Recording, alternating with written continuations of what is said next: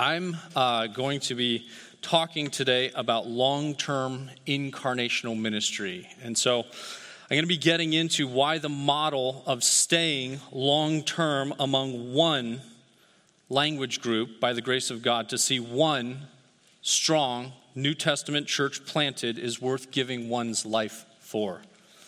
Both long-term ministry and the incarnational model, which I'll get into a little bit more, are not the preferred model of our day. Faster, quicker, more efficient methods have usurped them in preference across wide swaths of the evangelical world.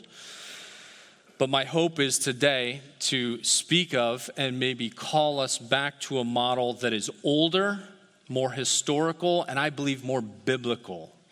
And so I'm going to dive into that today. And I'm going to lean on the stories of two men. 3 books about 2 men, and the 2 men are Adoniram Judson and John Paton. And the 3 books are To the Golden Shore, which is a wonderful biography of Adoniram Judson, and then John Paton's autobiography, and then a biography by him about him by Paul Schleierlein. And you'll find all 3 of those books at the Banner bookstore back there. And you're going to be getting one of those books as a handout as well later on this today. So I'm going to lean heavily on their stories and pull different excerpts. Sometimes things are more palatable if we hear them from different voices that have passed ahead of us. And just by the way, really quickly, for those of you that are like saying, why is he pronouncing John Paton so funny? It's actually Paton, not Patton. I love John Piper, wonderful brother. He has discipled us poorly in how to pronounce that man's name. It's John Paton. I was speaking at a Banner event, Banner of Truth, the guys who were here with the bookstore, and they pulled me aside, and these are Scottish brethren, and some of you guys know Paton was a Scot, and they said, listen, Patton's the general, Paton's the missionary. So I was severely rebuked, and I'm passing that rebuke on to you.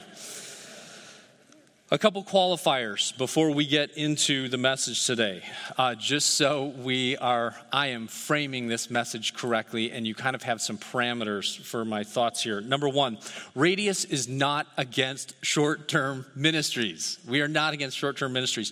2 of the best short-term ministries that I know, Engage Global and Caravan Ministries, Mexico Caravan Ministries, both of them are here.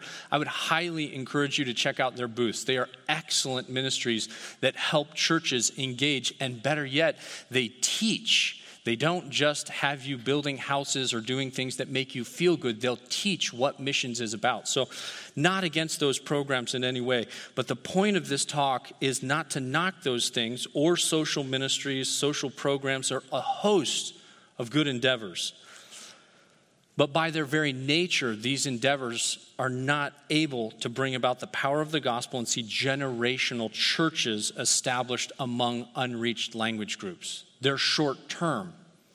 And so we're looking for something that will bring the power of the gospel and see a New Testament church planted that by God's grace will outlive every one of us in this room.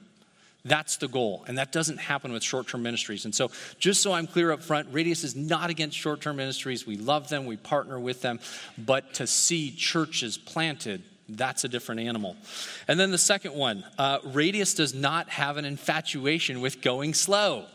There's a little bit of a burble out there. I heard a guy the other day say, oh, you guys are the old school guys. You guys are the guys that like to go slow. No, not so much, not really. We're actually the guys, we hope that everyone coming through the program and every missionary that goes overseas is able to see converts and churches planted in the fastest time frame possible. But above all else, we want to make sure that they're true conversions and true churches planted. That's the goal, to see true fruit coming out of these ministries that are happening in these far-flung corners. Paul, in his book to the Galatians, makes it really clear that there is such a thing as a false gospel. And good-hearted Christians with good motives can unintentionally be doing things that will long-term kneecap true church planting efforts. And so I'm not against speed. Radius is not against speed. We just want to see things that are authentic and true. So we spend an inordinate amount of time at Radius talking about what is and what isn't the gospel. what is and what isn't a New Testament church. And there is a large degree of difference. You're going to get a book tomorrow, Conversion by Michael Lawrence. I'm going to encourage every one of you to read it. And we got a larger number of registrants than we thought. And so there's going to be some of you that are going to get another book. Buy that book. It will help clarify what is and what isn't the gospel. And then the final little point, a quick little explanation. At Radius, we found it more objective, more biblically defensible to speak about unreached language groups. Not a lot of us are going to talk about unreached people groups. Unreached people groups has just gotten so broad. North American hockey players somehow slide in there. Other people that I'm like, we had a bunch of hockey players staying at our hotel last night. They won the championship for the International Hockey League. I'm not sure they're an unreached people group, though they did some crazy things after they won last night. We're going to talk about things in terms of languages. And when I say unreached language groups, I'm talking about the 3,100, some people will say 3,112 language groups left on the face of the earth today that have no gospel, no disciples, and most importantly, no church. That's what I'm talking about. And according to the latest mission statistics, less than 3% of all Christian missionaries and less than 1% of all Christian giving goes towards reaching those language groups. So that's part of the reason why we attack and kind of go after that explanation. It's just a little more defensible, a little bit easier to quantify. All right, so with that prelude, let me get into what we're going to talk about today. And I want to give just a brief background. I think I know about half of you in this room. The other half, I don't think I do. Just a brief background of my own story so you'll know some of the explanations and why I'm coming at certain topics the way that I am. Number one, I was raised overseas in the country of Papua New Guinea, went to a boarding school from first grade to 12th grade, got on an airplane, flew 2.5 hours to the boarding school, had a couple years in the middle there where we came back to the United States and did some schooling back here. Finished up high school over there, was bent on joining the Marine Corps, made a deal with my dad. He said, if you'll give me 2 years in college, then I'll let you go to the Corps. Went into college. My freshman orientation coordinator is my lovely wife. She walked in the door and I waved bye-bye to the Marine Corps. Ended up graduating from there, got a degree in business administration, started working as an accountant, eventually accounting manager, and within a year and a half, I was CFO of North American operations, worked for a Dutch company, worked a lot in the Netherlands, a little bit in Germany, a little bit in France. We had a lot of things that we were excited about. We were able to get out of our college loans within a year and a half, just a lot of neat things happening in our life. And guys, we never got a missionary call, so to speak. We read our Bibles and we had the confirmation of our church elders, and based on that, we stepped back into the world of missions. And we headed over to the country of Papua New Guinea, where I grew up, looked at the list of people groups that were asking for missionaries at that time, and we picked one of those people groups called the Yembe Yembe people. We moved in among them in 2004. We started to learn their language. It took us 2.5 years to learn their language to full fluency, and then finally we got to the point to where we could develop their alphabet.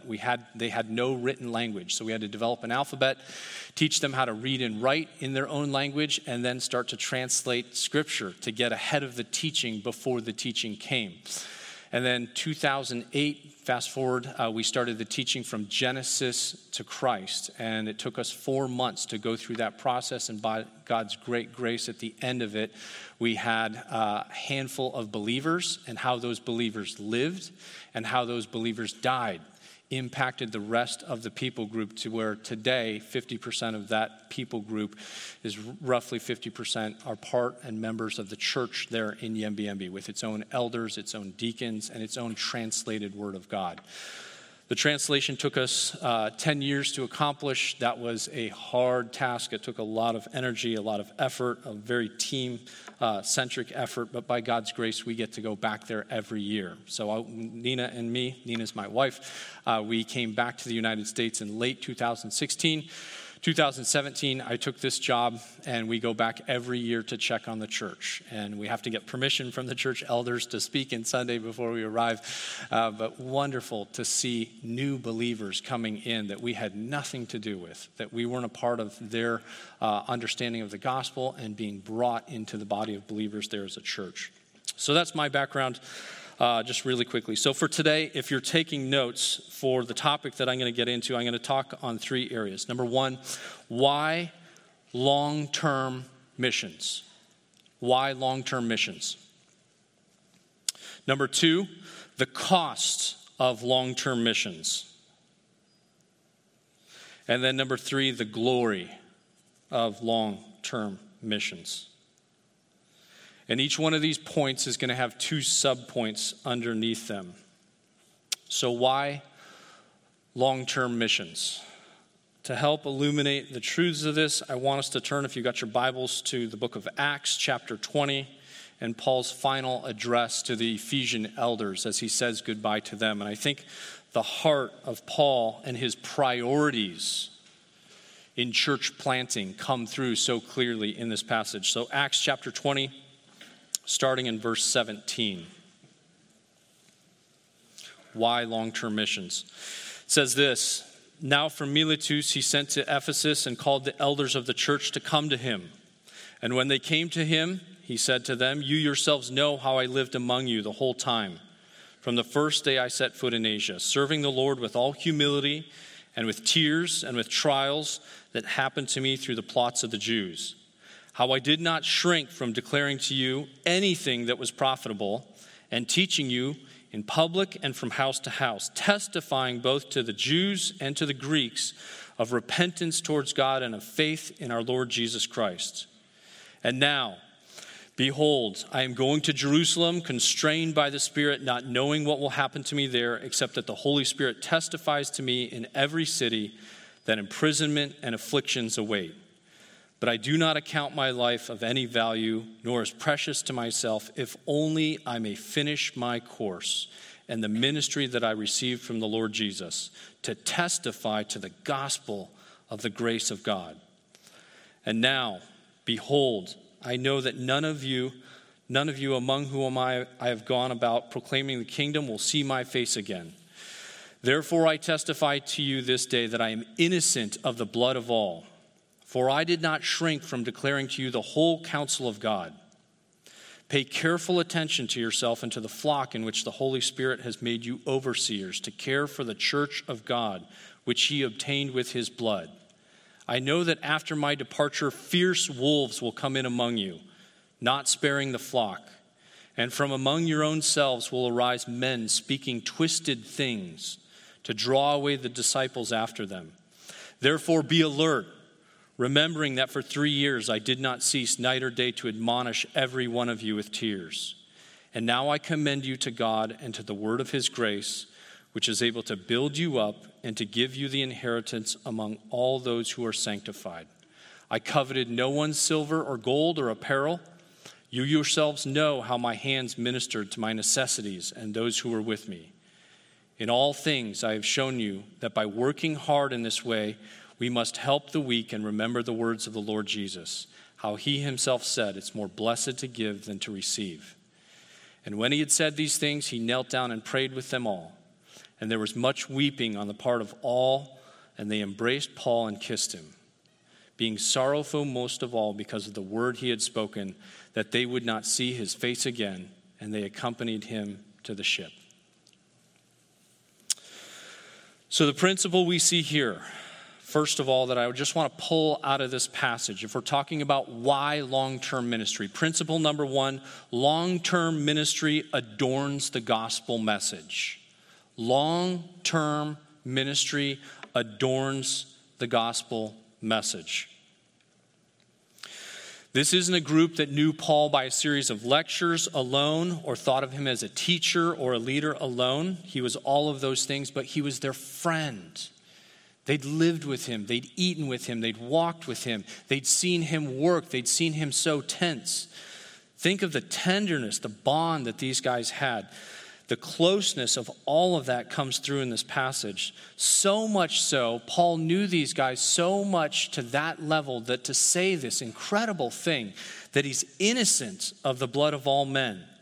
What a great testimony to know that the people he had stayed with so long and preached the word to so clearly that he could make this claim. He's innocent of the blood of all men.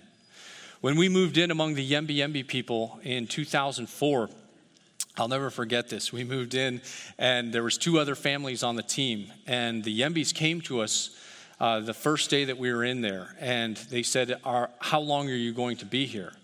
And we said, we're going to do 4 things. Number 1, we're going to learn your language. Number 2, we're going to develop your alphabet. We're going to teach you how to read and write in your own language. Number 3, we're going to translate this really important book into your language. And number 4, we're going to teach you what's in that book.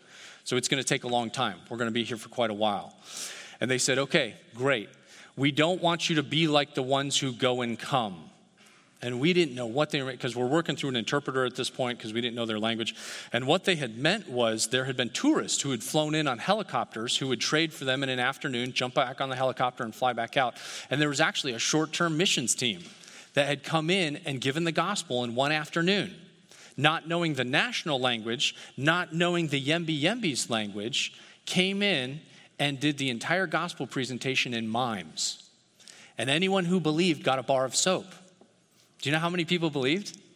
The whole crowd, man. Who doesn't like a good bar of soap? Everybody went forward. And so the Yembes, more confused than anything, came to us at the beginning of our time there. Are you going to be like those ones who go and come? We said, no, we're here for these tasks. It's going to take us many, many years. And so they said, okay, if that's the case, we want you adopted into clans. In Yembe Yembe, there's 4 clans. There's the ostrich clan, eagle clan, black cockatoos, and the toucans. They're all birds. 4 brothers way back when. And so they looked at us, and they looked at me. I've got these long legs and this crooked nose from playing college basketball.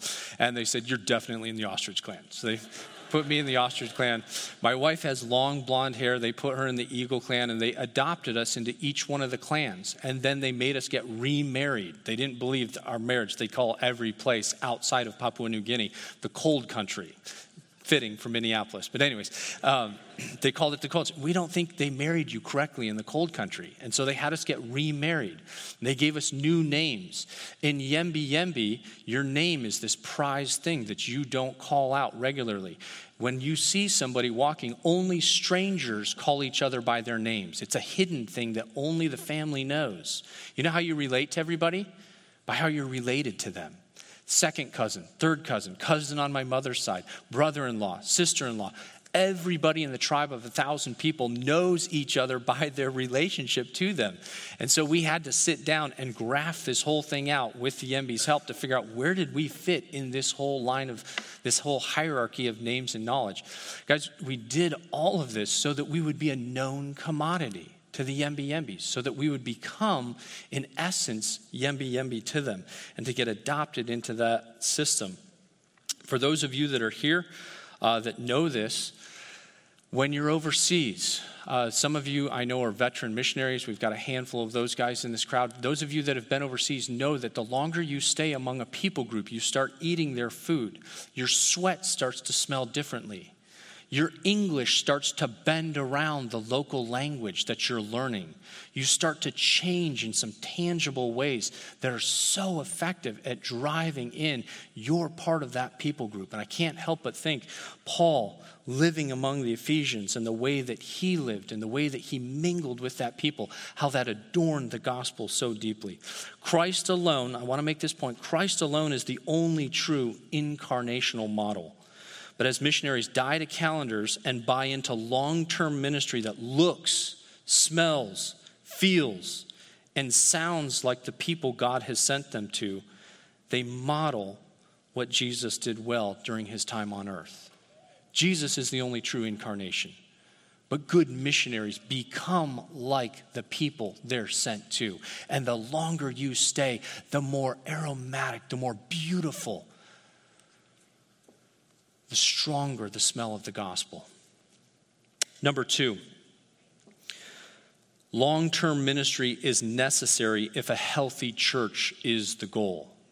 long-term ministry is necessary if the healthy church is the goal. Listen again to verses 28 and 29. Paul says this, "Pay careful attention to yourselves and to the flock in which the Holy Spirit has made you overseers, to care for the church of God, which he obtained with his own blood.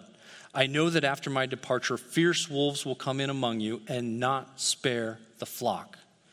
Paul's first overriding concern in his departure speech was not about the Ephesian elders. It was about the Ephesian church.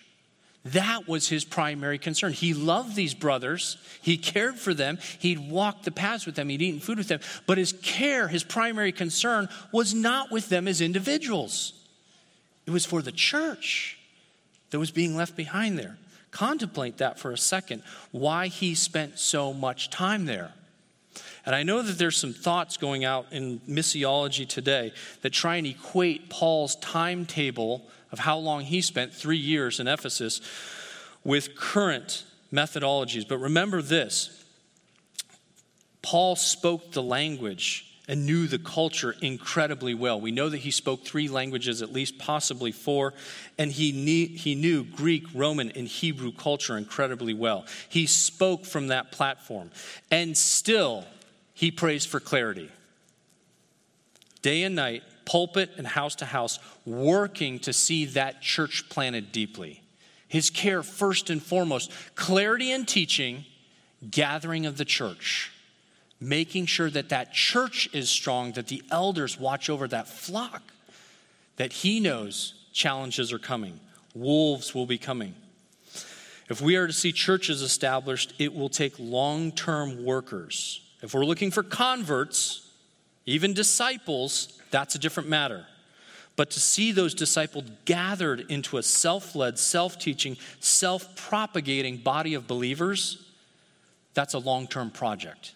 That doesn't happen in 2, 5, even 7 years. It's a long-term venture, especially amongst unreached language groups.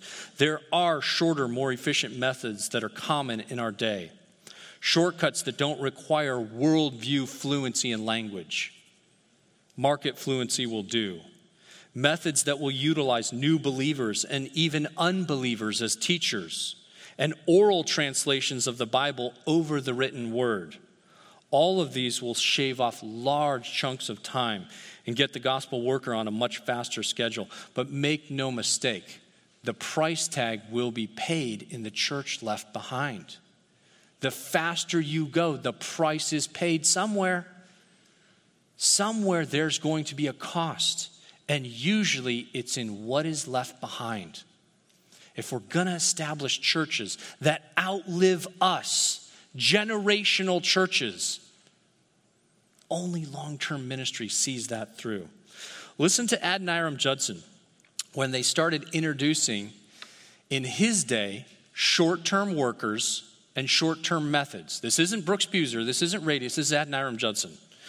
The opening of 1833 brought additional missionaries from the United States. But as usual, they could not be of much real use until they became fluent in the language, and that would be a matter of years. At least one of these had come out with the understanding that his service was to be of limited time period. Adoniram was disturbed, like his experienced colleagues. I much fear that this will occasion a breach in our mission. How can we, who are devoted for life, cordially take to our hearts one who is a mere hireling? I have seen the beginning, middle, and end of limited-term missionaries. Though brilliant in an English pulpit, they're incompetent for any real missionary work. They come out for a few years with the view of acquiring a stock of credit on which they may vegetate the rest of their days in the congenial climate of their native land.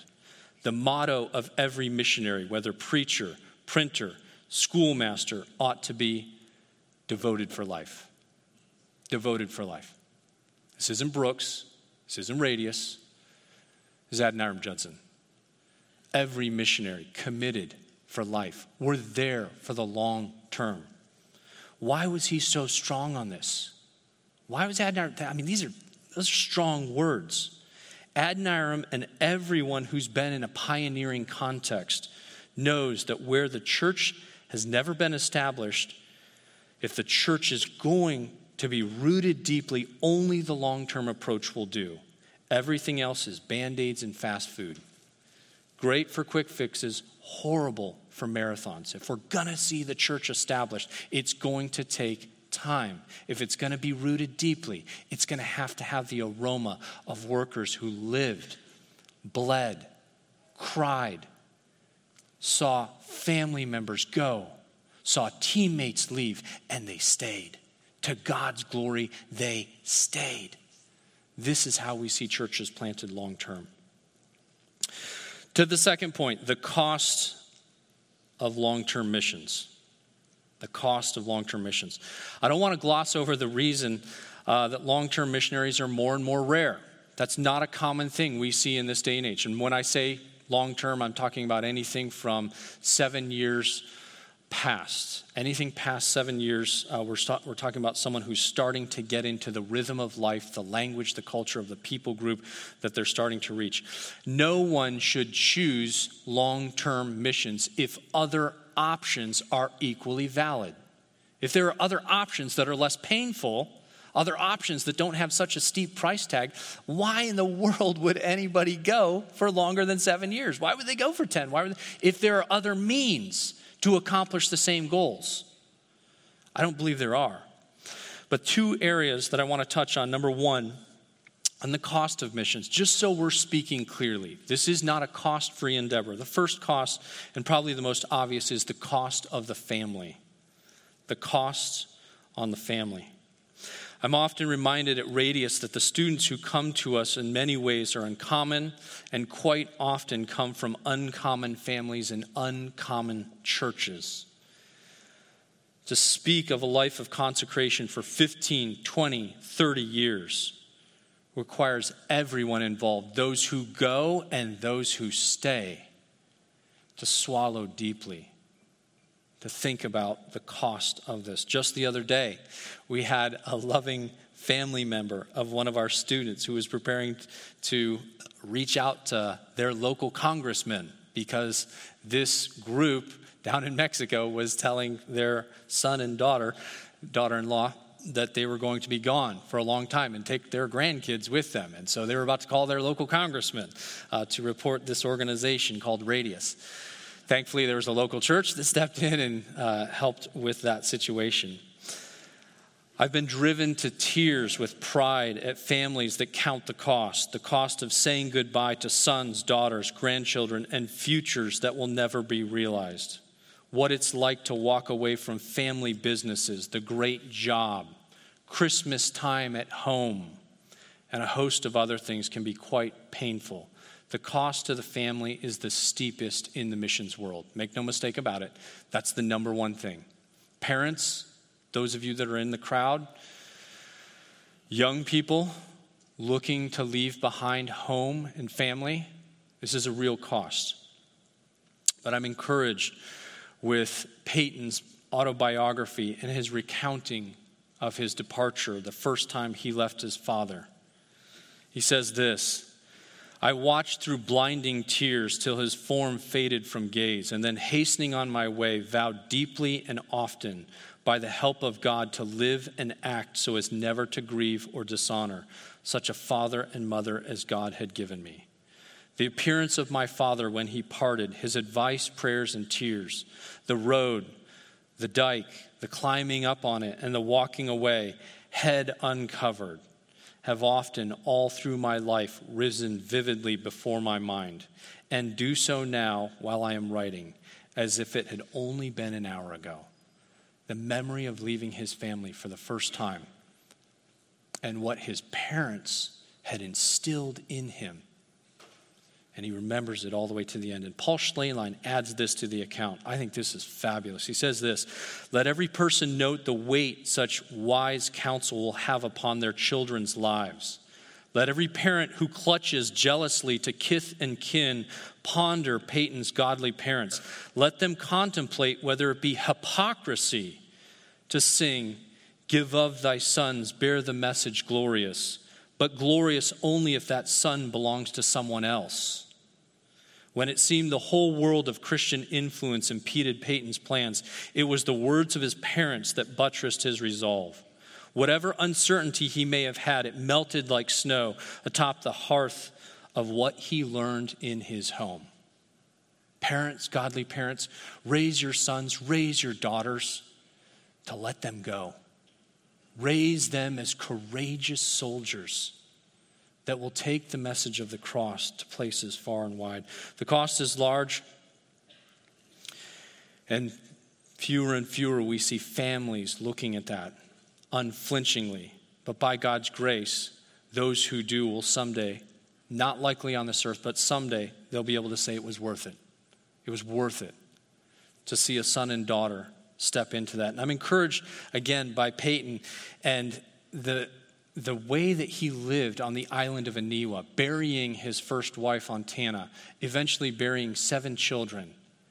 And this is his thought on his remaining kids who lived and what he hoped they would do with their lives. He says this, "I deeply rejoice when I breathe the prayer that it may please the blessed Lord to turn the hearts of all my children to the mission field, and that he may open up their way and make it their pride and joy to live and die in carrying Jesus and his gospel into the heart of the heathen world." That was his prayer. Buried 7 children. His first wife within 6 months. Lord, I pray that the kids who lived, I pray that the ones who were going to reach adulthood, I pray that they'd go. Sometimes when men and women of our time read of such things, it sounds almost superhuman to them, like something unhuman, something from a different world. How can normal Christians see their sons and daughters board ships and airplanes and be gone for decades? The only answer that I have, those who are able to do such things are able to see past this world, to measure things not in years, but in eternity. Can you measure things in eternity rather than years? That's the only way you get over the cost of sending family. The second cost that's not so easily recognized in our time is the cost to the church. The cost to the church.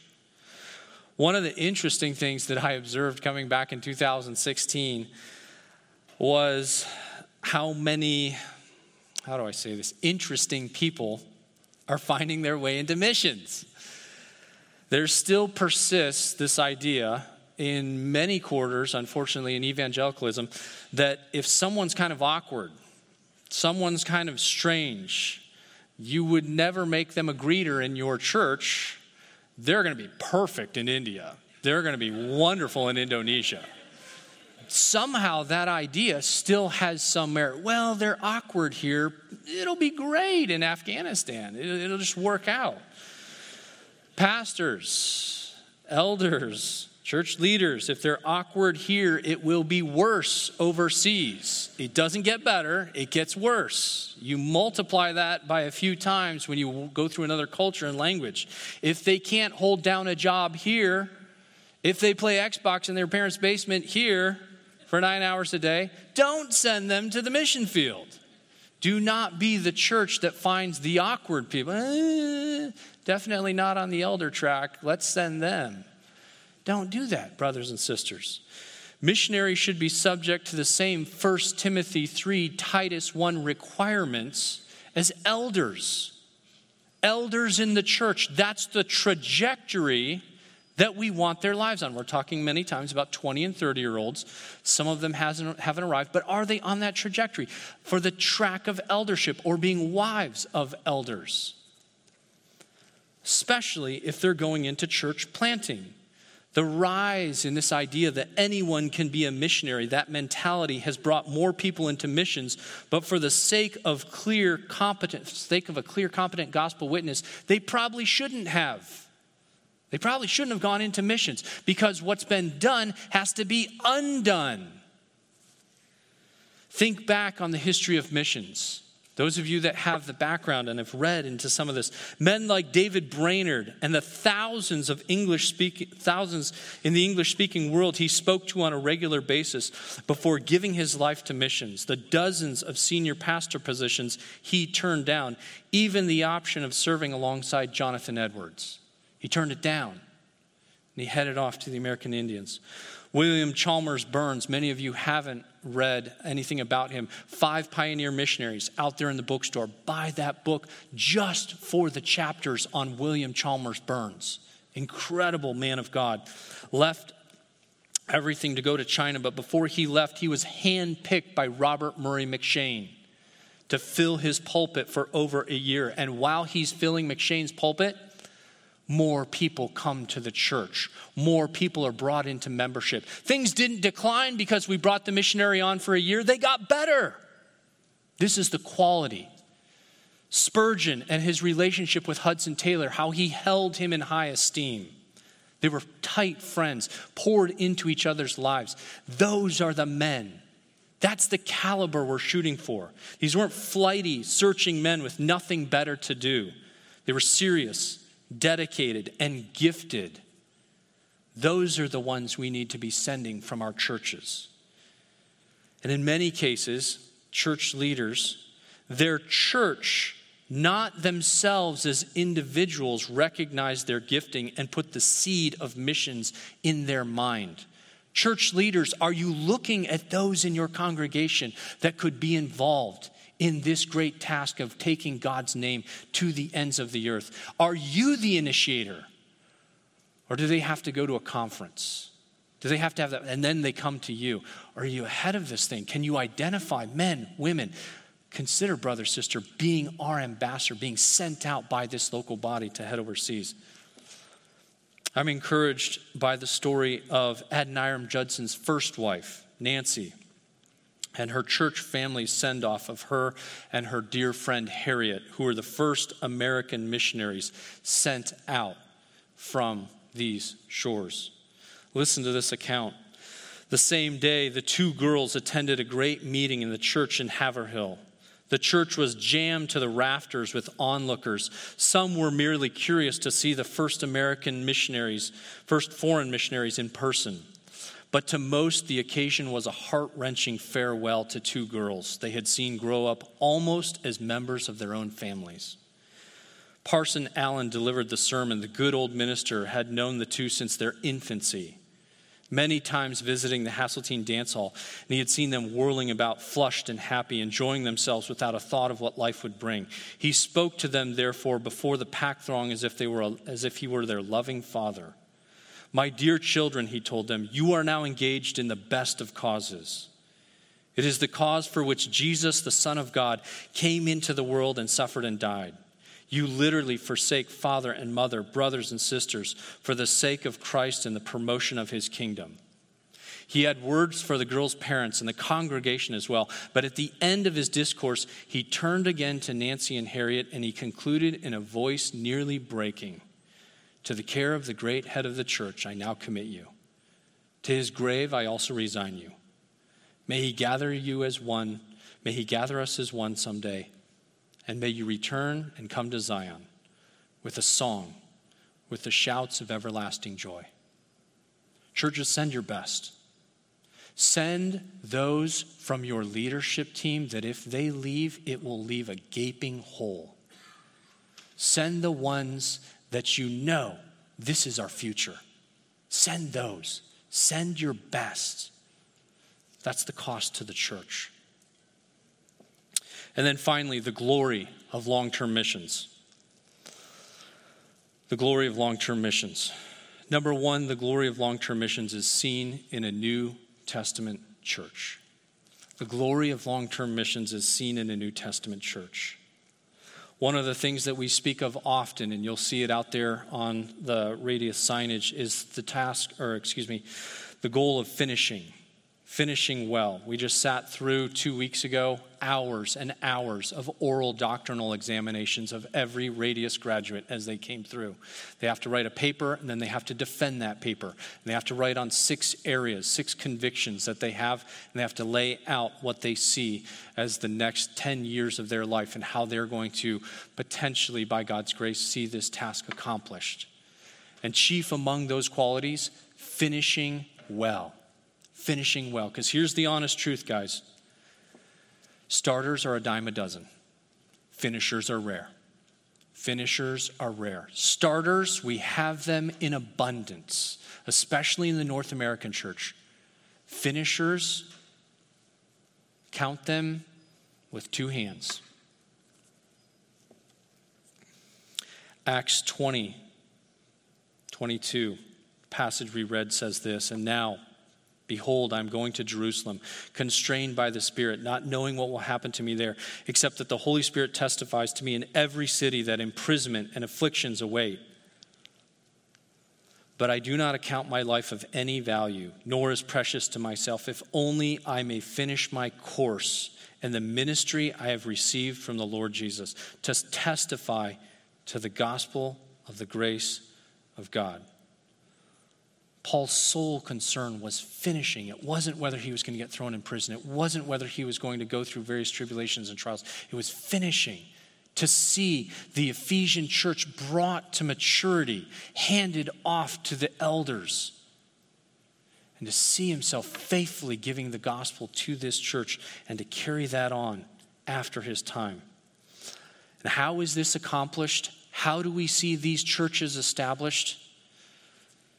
The final page of John Paton's autobiography, if you flip to the last page before the footnotes, on this last page, it says this: "But even in India, in China, and Africa, with their countless millions, learn a lesson from the work in the New Hebrides. Plant down your forces in the heart of one tribe or race where the same language is spoken. Work solidly from the center, building up with patient teaching and lifelong care a church that will endure. Rest not till every people and language and nation has such a Christ center throbbing in its midst, with the pulses of new life at full play." That's the goal. That's the goal. That's what we're heading towards. And we don't stop when we have converts.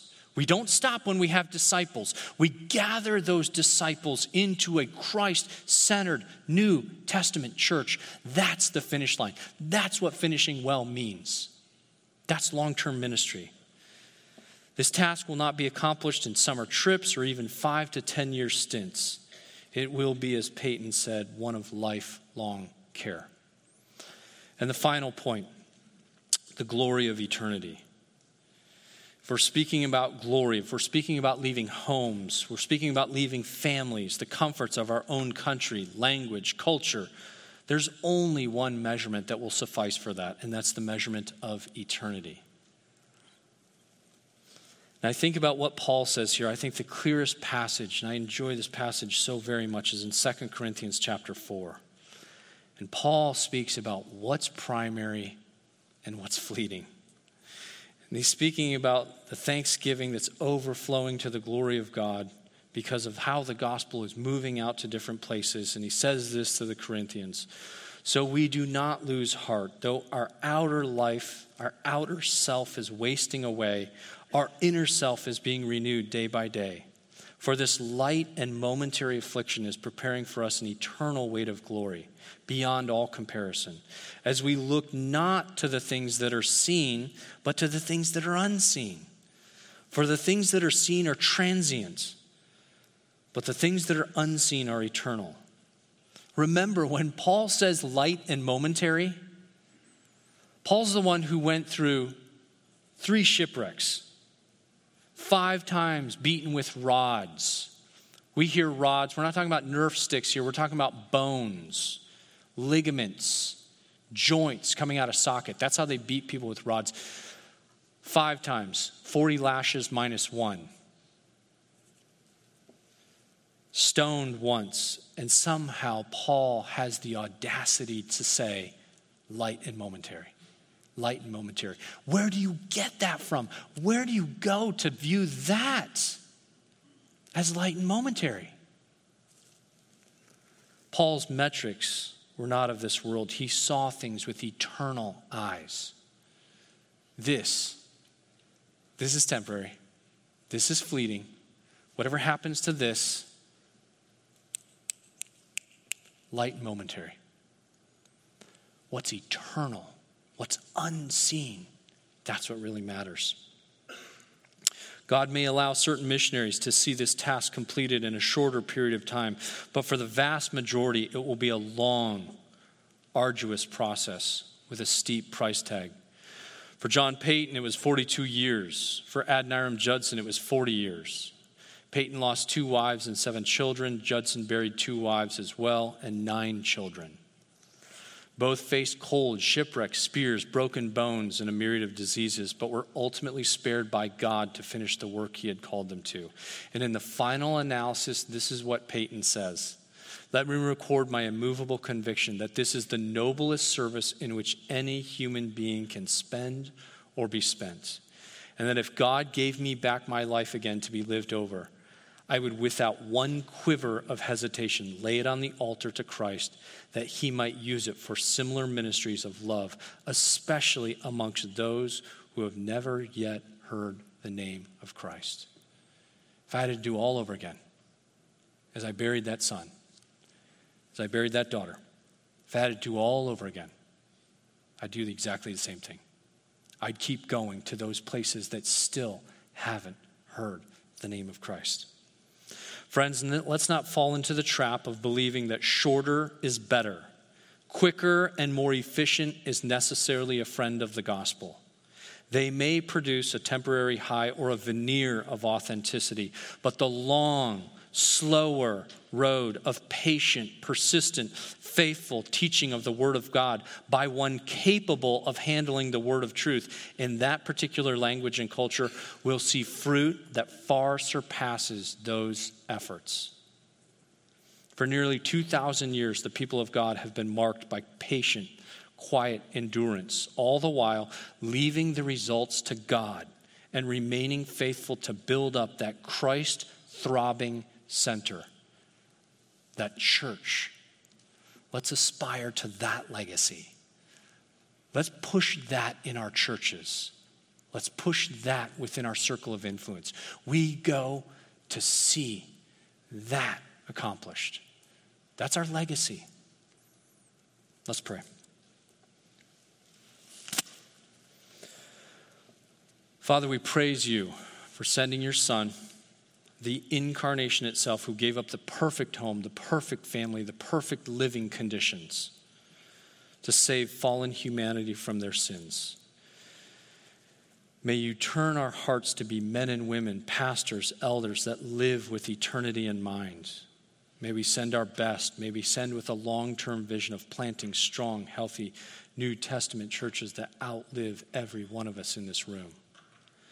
Father, we know that this work is not accomplishable in human strength. If you don't go with us, if you don't undergird us, sustain us, and preserve us, all is lost. But you've promised to be with your servants to the very end of the age. So we trust in your promises, Father. Make us faithful people to the end, and we'll give you all the praise and all the glory for whatever you and your sovereignty choose to bring about. In Jesus' name we pray these things. Amen.